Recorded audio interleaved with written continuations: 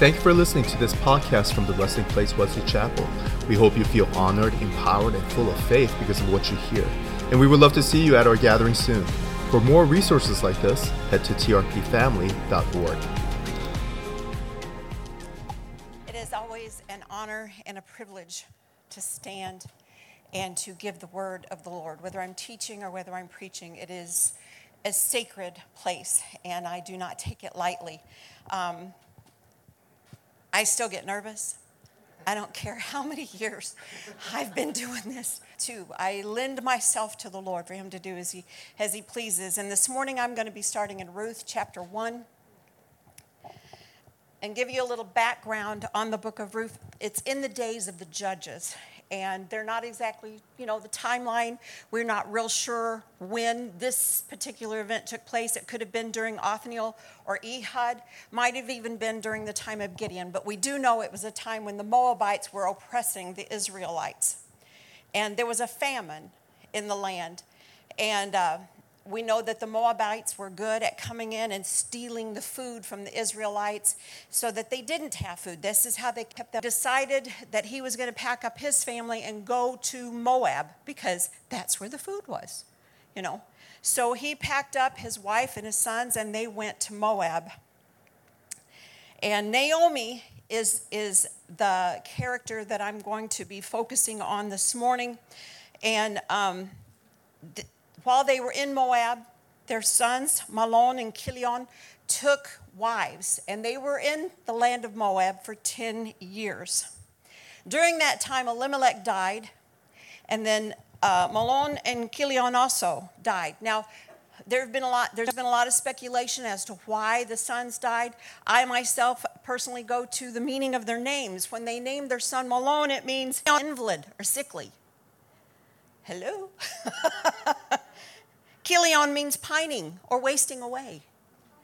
So this is enough to tell me what the possible reason was that these two boys died in the land of Moab. So at this point in time where I'm picking up with my notes, and her is alone with her two daughters-in-law. Her husband is gone, and her two sons are gone. And during this time when a woman became a widow for her livelihood, her sons for her security, for her safety, for her protection, for her livelihood. And they were gone. They were dead. And she was not in a good place emotionally or mentally. She was not in a good place. Her emotional support was gone. Her leadership was gone. Her security, she felt like that was gone. Her family was gone. She had her two daughters-in-law. And in verse 12, she's decided to go home, back to what she knows. And she looks at her daughters-in-law and she says, "Go home, my daughters. I am too old to have a husband. Even if I were to stay to say that there was hope for me and I could get married tonight and then bore sons, would you wait for them to grow up? Would you therefore hold off getting married? No, my daughter." A daughter-in-law became a widow that the next son would take them to wife. Well, she had no more sons. And she was looking at them and she says, "I have no hope of blessing you." Now, when there's no hope, that opens the door for depression. And at this point in time, Naomi had lost hope. She told them, said, "I have no hope. I am empty. I am barren. I have nothing to give to you. Go back where you came from. I have no gifts to give. I have nothing inside of me anymore that can help you, that can benefit you, that can be an encouragement to you, that can pick you up and take you where you need to go. I am bitter where you belong." Orpah went back. Ruth said, "No, I'm going with you." When the hard times come, the enemy, he begins to work on our minds. Let me tell you something. I don't know about you, but being a Christian does not mean I don't have hard times. I have very hard times. I have dark times. I have times where I'm crying out, "Hey, God, what happened here? Why is this going on?" There's times that we're in a situation in a hard time and we brought it on ourselves. There's times that we are a part of our family or friends have brought it on us, and we're so thankful for that. And then there's times when we just don't know. It's a mystery. And this morning as we were preparing for worship, there was a song that says, "I sing hallelujah He says, in the middle of the mystery. And sometimes in our life, the hard times that come, the hard things, the dark things that hit us, it is a mystery. And Naomi, she would know why this had happened. She had no idea why this was going on. She only knew that she was empty. She only knew that she had nothing left to give. She only knew that she had no to give, and she had no hope, and she was bitter. The enemy says, you're nothing. You don't have anything. You have the most high thing to offer. Well, I got news for him. I am a daughter of the Most High God. He has not left me empty. He has not left me useless. He has not left me, but he is still there. I may not be able to see him sometimes in the darkness that's closing in around me. I may not be able to see what's happening, but I do know that my God is still God, and I'm not giving up in the middle of a mystery. I'm going on. He says, you're a failure at what you're doing. Naomi had nothing left, and she was going home, and she wasn't going home in victory. She was going home defeated. And she said, I'm going home. You go back.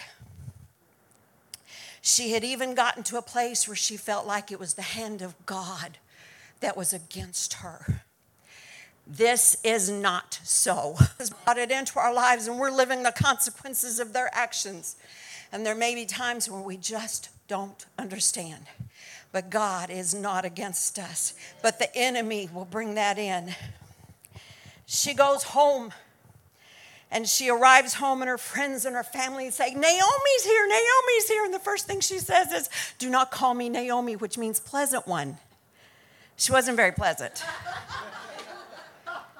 She said, I am bitter, and my name is Mara. She had named herself bitterness.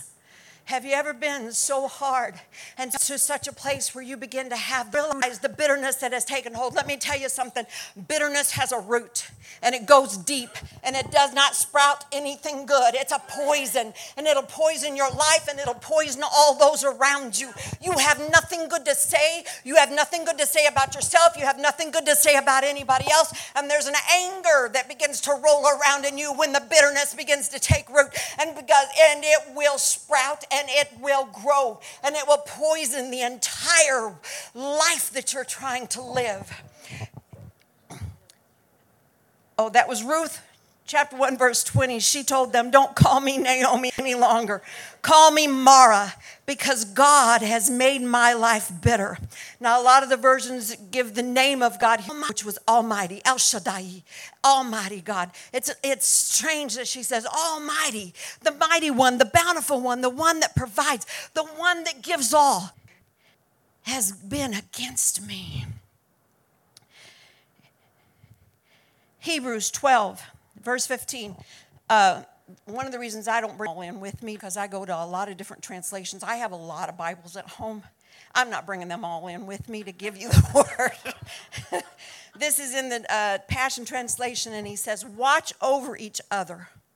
Did you know you're responsible to watch over each other to make sure that no one misses the revelation of God's grace? And make sure no one lives with a root of bitterness sprouting within them, which will only cause trouble and poison the hearts of one, of two, of many.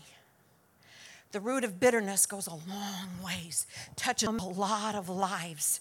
And we need to be aware of when that's happening. And it comes in the dark times. It comes in the dark places. It comes in the times when we begin to despair of what's going on in our life, and we begin to lose hope. It grows deep within the heart, and it can get us. It begins to deceive us and says, God doesn't love you. God doesn't care about you. God does not know where you are at. You are alone. And again, that is a lie from the pits of hell. He is almighty. When she went back home, she went to Bethlehem. And I don't find it an accident or a coincidence that Bethlehem was in Judea. Judea was Judah, the land of praise, the son of praise. And let me tell you something, one of the best times to begin to praise the Lord is when you are in the dark times, when you are in the dark places and you can't see your way. It's praise calls you to stand up and say, oh no, I see what you're doing and you are not coming in here. You have no hold here. You have no place here. This child belongs to the Lord and I stand on the rock. There is no place that you can take me to because I'm not going. I'm not going with you there. I am not going to allow the bitterness to begin to root up and spring up within me. I am not going to let hopelessness and despair, I am going to overtake me, but I am going to sing the praises of my Father. I am going to sing the praises of my Yeshua HaMashiach. God. It is not, I am not a Southern gospel girl. Hallelujah. I don't do that one either. I'm a rocker. Always have been. Always will be. Petra was one of my favorite groups. And White Cross. My son listened to White Heart. This is my son and daughter-in-law, by the way. And I like to rock my music, and I like to get it going. And when I'm fighting a battle, my music is on loud and strong. My granddaughter, Kylan, has come into the house before, and I didn't know she was in there. You know, they've all got the code to my house. And all of a sudden, I hear a noise, and I turn around, and there she is going, because I've got it loud. And that's exactly what I do. The more he fights, the louder in my praises I get. The more he comes at me, the louder I go. It opens communication channels with the Father. Joy is connected with praise. I believe in joy. I believe in the joy of the Lord, and I believe in that being my strength. And the praise opens that door. We feel his love as we praise. He gets happy. I love that verse that says he comes down off his throne and sings over me. I feel that love. I feel it pouring over me. And we begin to feel his leadership as we praise. My husband just dropped dead on me in 2015. And I was in my room and I was praying and I said, God, what am I supposed to do now? My leadership is gone. My covering is gone. What am I supposed to do now? And he said, I will be your covering. I will be a husband to you. I will lead you in every step you take. Just trust me. And he's done that. He has spoken to me and said, pack your bags. And I've said, where am I going? And he has said, you're going to here. How long am I staying? I'll tell you when you get there. So I go, and I stay till he says, go home. Let me tell you another mystery that was hard. 1987, I was about 7 months pregnant. And I fell down the flight of our basement stairs from the top all the way to the bottom. I don't remember that fall. I remember the bottom. It hurt. I remember my husband hollering my name, going, babe, you all right? And all I could do was moan. I was in too much pain. There weren't any words going to come out of this mouth. Come to find out, my daughter had died in utero. And my amniotic sac was leaking, and the poison of the decay was leaking into my body, caused me to pass out. Now, in Illinois, I don't know about other states, but in Illinois, if you have a baby that dies in utero, you have to take it to term. They cannot start the birthing process. You carry that dead baby to term. But because my life was in danger, they were able, and I went through the delivery process. And one of the things that has never left my mind, they brought her to us. We got to hold her. But they brought her in a cold blanket. There was no warmth there. There was no light. They needed to find out why she died. Now, I remember that. Of all things, I remember the coldness of that baby that they brought me. The warmth wasn't there. She was my fifth child. And it broke our hearts. And before I got pregnant, the Lord had told me I was going to get pregnant again right away. And I was like, Lord, my son Aaron is going to still be pretty young. They're going to be close. And that's going to be hard. But sure enough, there I was, 7 months, and as tired as I'll get out. But, I went through a spell where you did. And my husband went through a spell, same way. Now, my husband's a whistler. He whistles for all things. The harder he whistles and the louder he whistles, the harder the job. I laugh. So the two of us are a pair. I'm laughing, he's whistling, we're good. We have a musical house. He lost his whistle. And I didn't realize it, but I had lost my laugh. And one day we was standing in the kitchen, and I laughed about something. And my husband grabbed my shoulders and turned to him, and he said, I have missed that so much. And I'm like, missed what? He goes, your laugh. It's been gone for so long. And that afternoon I heard him whistle. And I had been missing his whistle. I knew there was something wrong with him because he'd lost his whistle. I was never so glad to hear anything in my life as I was that whistle. But God brought us through. We both went through a hard time, a dark time, and we were saying, why, God? Why? Why did we lose this one? We loved her. We wanted her. It wasn't the timing. We didn't care for the timing, but we wanted this baby. I never got an answer. It doesn't matter. I am not going to walk away from God because of something I don't understand. And let me tell you something, barley harvest. But Naomi couldn't see it. There was harvest happening.